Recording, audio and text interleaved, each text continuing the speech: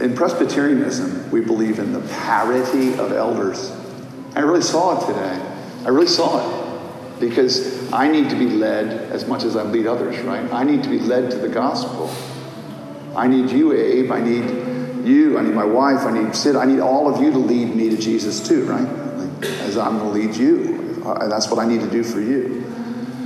Peter designed worship today. And did you notice that the confession was don't be anxious? And it hit me. I was sitting right there. And I've been very, very anxious. And I keep going to Jesus going, why aren't you giving me peace? And I think it was because I wasn't confessing anxiety as sin. I asked them to forgive me this morning.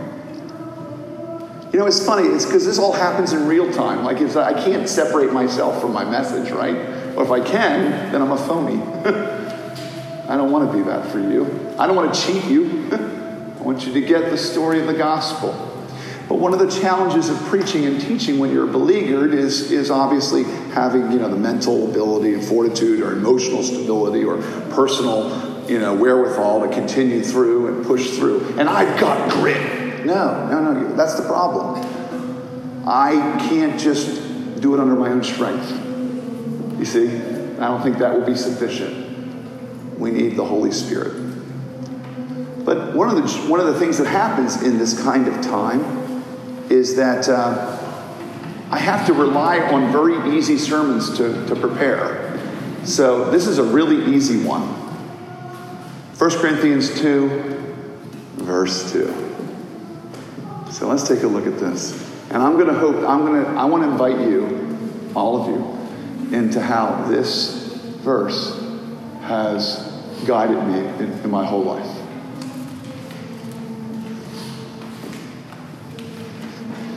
When I first became a pastor, I remember I was young. I thought I was going to be a pastor since I was 9 years old.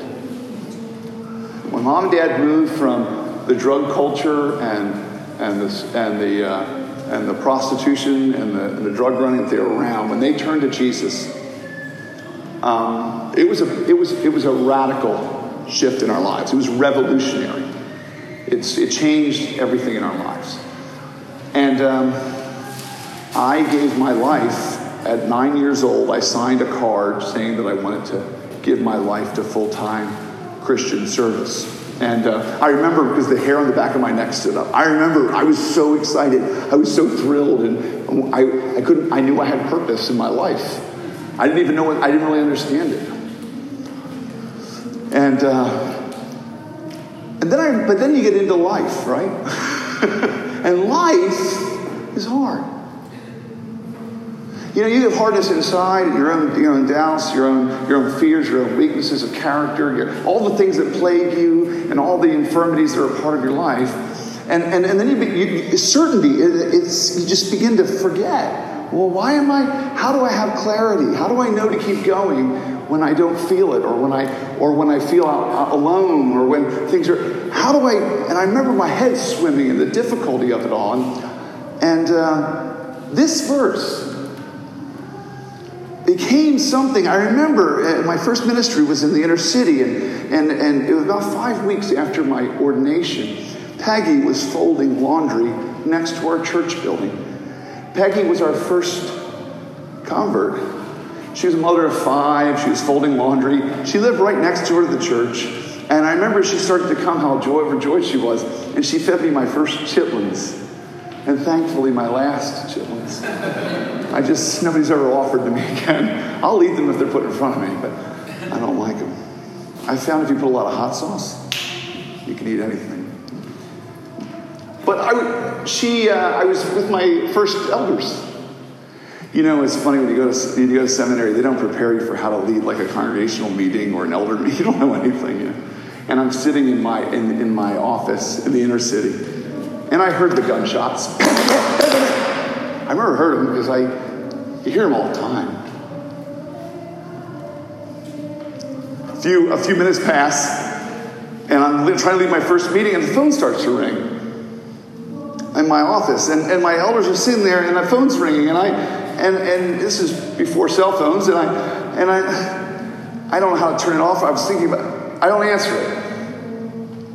It rings again. I don't answer it. It rings a third time. What the heck? No, I'm not answering that because I'm doing the work of the kingdom right here. I'm a pastor. I'm leading my elders, right? Peggy had been shot in a drive-by shooting and taken a bullet to the head in front of her kids. And that was my 5 weeks into ministry. That was my trial by fire. How am I going to do this? You know? How am I going to do this? I remember being brought into that hospital room, and there's somebody on a bed dying with a gunshot wound, and all the kids, and there's the dad, and they're standing there, and then they want you to pray. And I remember like, what am I supposed to... Like, it just made me feel powerless and weak and foolish and stupid and pointless and irrelevant and everything.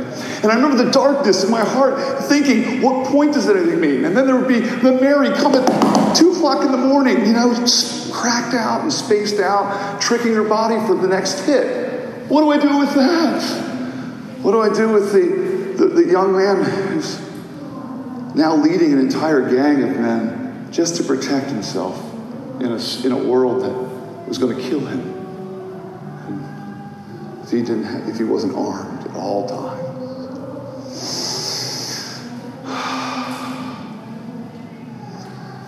And then I came to this, and I put it on my letterhead, and I put it on every correspondence I had, because I took hold of this verse, 1 Corinthians 2:2. For I resolved when I was among you, said Paul. For I resolved, I decided, I judged, I made a critical judgment, is this word. When I was among you, the Corinthians, Corinth, the ancient great city of pleasure and power and privilege and money and sex in the ancient world. Sound familiar? Anyway, we could put San Francisco instead of Corinth right there. Easy enough. I resolved when I was among you, these Corinth, to know nothing. And he says this with such declarative power. It's the second chapter, by the way, except Christ and him crucified. Second chapter. He's going to go for up to 15. He's got a lot more to say, even. But he says this: I resolved to know nothing except Christ and him crucified. And I saw something there. I saw something to hold on. Because you see, when I'm faced with addiction, I can't solve that. When I'm faced with the divorce problems of marriage difficulties and estranged children and crack prostitutes and death, what am I can't. Oh. And I found a place to live in this verse. Because even if I couldn't understand everything else, I could understand this. And this set me free in ministry. And in fact, in many ways, I think became everything for my life. So what do I need to do today, and what is my goal? My goal in my preaching has always been, and I always preach on the Gospels on Sunday morning, or at least that's our core text we always go from. And that's where I always want to preach from, is because I want to get Jesus bigger. Bigger in your intellect. Bigger in your imagination. Bigger in your worship. Bigger in your emotional life. Bigger in the contours of your life. Larger than your problems. Larger than... I want to encourage you, compel you, if I can paint the picture of Jesus, if I can somehow place him before you, Christ. I mean, Paul even says, when I was among you, displayed Jesus. So you can see what kind of God, who this is and what he has done. And that if we're going to double down, if we're going to trust anything for this generation, for this time, for this, and I say generation, I'm not talking about millennials. I'm talking about the sum total of all of the ideas and thoughts of this time. The answer to the complexities of the age are what? Jesus Christ and him crucified. Am I being oversimplistic? Am I being reductionistic? Am I naive? Am I foolish? Am I to be pitied for an oversimplification of what's going on in the Sudan? No, I say no. I resolved when I was among you to know nothing except Christ and him crucified. So my goal is to enlarge the Son of God in your mind, imagination, and emotion, and intellect, and will, so that having looked upon him and gazed on him, you now want him and you will do anything to have him. And I found in this a secret to unwrapping a lot of my life. We need to get Jesus bigger. Why?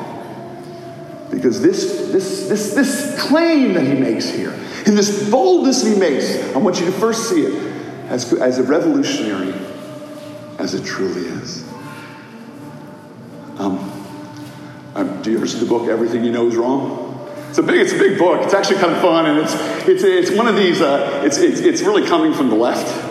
And it's a desire to unmask conspiracies, and like tell you the real truth behind the things you don't know, and claiming that everything you know, everything you've been told is wrong. And I'm not much of a conspiracy theorist. There was a reason I'm not much of a conspiracy theorist, because I have found it's hard to take like two men who agree with everything you think. It's hard to get planning with them to accomplish a goal. How does anybody think conspiracies work? I just don't get it. I don't need it. Everything you know is wrong. All right, what am I saying? I want to get foundational here. Science will tell you, and the law of thermodynamics cannot be changed, and that is everything is moving from a state of order to disorder, and it's in decay. And what happens when Christ rises from the dead? Everything you know is wrong. Everything you've been told about what's possible is wrong. The idea that Christianity was born out of men's imaginations, that's wrong. The idea that we've created religion to somehow pacify our fear in the night of the unknown and the abyss that's happening and how death is coming. It's not true. This is, in point of fact, false. There is, or how about this, the idea that chance or happenstance or evolution has simply, I am the foment and I am the foam of time, endlessly cycling and throwing me against the cosmos. That's all I am. That's a lie. Everything you know is wrong. Oh, wait, I can do what I want with my body. Everything you know, you're being told, is wrong. There's many ways to go. Everything you've been and that's what these kinds of statements are for.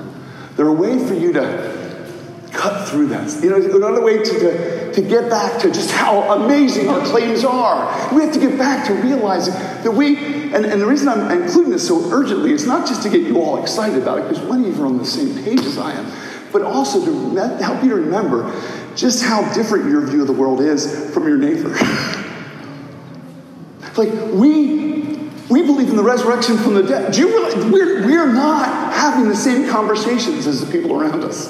The reason I tell you this is I want you to see how far away from this idea, this generation, this time, this city really is. And the reason that's so important is it drives us back to Christ. It drives us back to claiming his power. It drives us back to basics. It drives us back to being the Holy Spirit. It drives us back to simplicity. It has to, because everybody around you is wrong. And it's hard. And they don't know it. Peter, what does it feel like when you're wrong? What does it feel like when you're wrong? It feels like a punch in the gut. You hear that? He said it feels like a punch in the gut. He didn't answer my question. He answered a different question. He answered the question, what does it feel like when you find out you're wrong? That's what he answered. Didn't you all do the same thing? What does it feel like while you're wrong? You feel like you're right. Do you see that? Self-deception is profound. We must have a clear declaration of the gospel of the risen Christ and the Son of God has come with power. Truth is in the world. And we have with more clarity and with more urgency put the truth before men and women, because they don't even know what makes them stumble. Does that mean? That's what that means. They don't even. And I urge you and to have pity and mercy and compassion and prayer for this generation, because we need the revolution of this concept. Second, we need a new presupposition. Jesus loves me. This I know. You know, I remember standing at the coffee shop at college, and somebody had made all these arguments about how God wasn't real and the problem of evil or something. And I remember, do you ever have this happen where you just don't have an answer? You just go, like, I don't know how to answer that. And you get kind of scared, like, or you get, and there's this wonderful call, I think, that Jesus gives us to just settle down. Go back to what your presupposition, what's your assumptions? What's your starting point for how you think and what you think and what you imagine? Where do you begin? Let me suggest you begin here with this idea. And rest in it as the one thing that is said about who you are and what you are in his person and his word, and how you are firmly established. And we don't have to be clever. We don't have to be wise. We don't have to figure it out. We don't have to have a good plan. I love this. We don't have. Jesus loves me. I know that much. And if you know that much when you start your day, I think you can make it through. It's a reduction, right? It's getting back to essentials. It's believing again that his death and his life was my substitute. It's looking at the cross and realizing it's a God-man. It's the most powerful creature who's ever walked the earth, dying in my stead, dying with blood that can save, dying so that a death can have meaning, because as the God-man, he would rise from death and take us in his train, yank us out of death and thermodynamics, yank us out of this universe with his love. Yank us out away from death because he loves. Praise him. He loves. Turn to him. He loves. Trust him. He loves. Trust him again. He loves. In the dark, trust him again. He loves. And keep going back to what is the assumption of the day. This is what I do when I'm in the dark, in my fear. And finally, just perception, the fog of life. Have you ever heard of the fog of war? Have you ever heard of the fog of war? Soldiers describe it. This is what it's like. Bombs are going off. Your hearing is usually impaired by all the sound. So now you can't really hear, not clearly. Maybe you hear a whistling in your ear from all the sounds of battle. Then there's smoke and exploding lights. Maybe it's dark even. Now there's smoke drifting across the battlefield with loud noises. And all of a sudden, you don't know if the enemy's in front of you, behind you, or your left or your right. And what happens in the fog of war? People start shooting at each other. Like, this is where friendly fire comes in. Because of the confusion, the fear, the doubt, the uncertainty. And all of a sudden, men are just racing in circles. And it happens again and again. It's well documented in war. This is what happens on the battlefield. Confusion. It's what happens in life, too. It's what happens when your mom dies. It's what happens when you don't know what's going on with your kids. It's what happens when your job is a threat. It's happened when the fog descends and you're not quite sure what the next step is or what the next answer or the next plan. And I know that fear. I know it just claws into your soul. You can barely breathe. You ever felt that? Like, you just feel like the panic sets in, the claustrophobia of life, the fear. And what are we called to again? It's like a place of calm in the universe. I am the Lord, says Jesus. I am God, and I died for sinners like you. Trust me.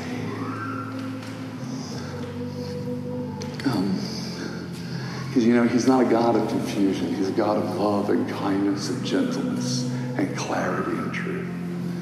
And I'm running to that truth today. I'm running into it. I'm running to it. I'm holding on to it for dear life. I'm white knuckling it, guys, because I don't know. I don't know what tomorrow brings, and when you get really anxious in these situations, you can't even get the clarity to think clearly inside your head, right? What do you do? What do you do? What do you do when the fog of life descends? you turn again to your presuppositions and the revolutionary claim that God loves us and that He has done all things to bring us to Himself. That's the story today. That's what I'm holding on to and holding on with. That's what I'm holding on for. In every sense I can hold, I'm holding this. So there's an invitation today and a renewal. You ever notice that every once in a while you need to reboot your computer? You ever notice that? Kind of a reboot, a reset. Because programs add on, programs continue to run, and sometimes there are programs and they're dynamic linked libraries, or everything just kind of but things get fuzzy after a while when programs are running. And if you just turn it off and restart it, what happens? A lot of times it boots up and it runs much better. I think that's how I use this verse. I use it as a reset button. Does that make sense? Like I use it as a reset, a reclaiming, a restanding, a recommitting, a realigning, a reconnecting, and reestablishing and renewing. You know, isn't it funny that RE prefix, is even here in resurrect, it's all over the place? It's just, God loves that little prefix because He's all about renewing, reviving, rebirth, and not regarding, as in renewing. And that's where I'm turning today. And that is where my hope is. Let's pray. My Father and my God, I don't know if I made Jesus big enough today. And I am just stunned by your love. And as we kind of work through this hard time, and as I lead and as I serve my people and serve your name, I pray for grace and your mercy, grace in your presence. Clarity like this in presupposition, just that kind of clarity that can only come from you and by the Holy Spirit. I thank you for leading me to repent. Lead us all to repent. There's that RE again. It's everywhere. You're just doing it all over again. You're renewing everything. And I praise you for it. Guard our hearts. Be tender to us. Show us Jesus, dear Father, so we can trust in Him. Let the Holy Spirit flow in this place. We pray this for Jesus, for His glory and in His name. Amen.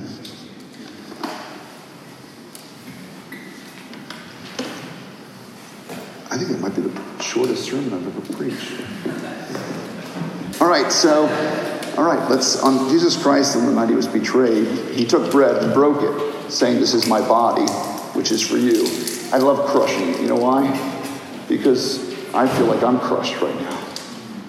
And He was crushed for my sake. Amen? I love it. This is His body, He said, for us. In the same way, He also took a cup of wine. We have wine on the right here, and we have grape juice on the left for those who prefer it.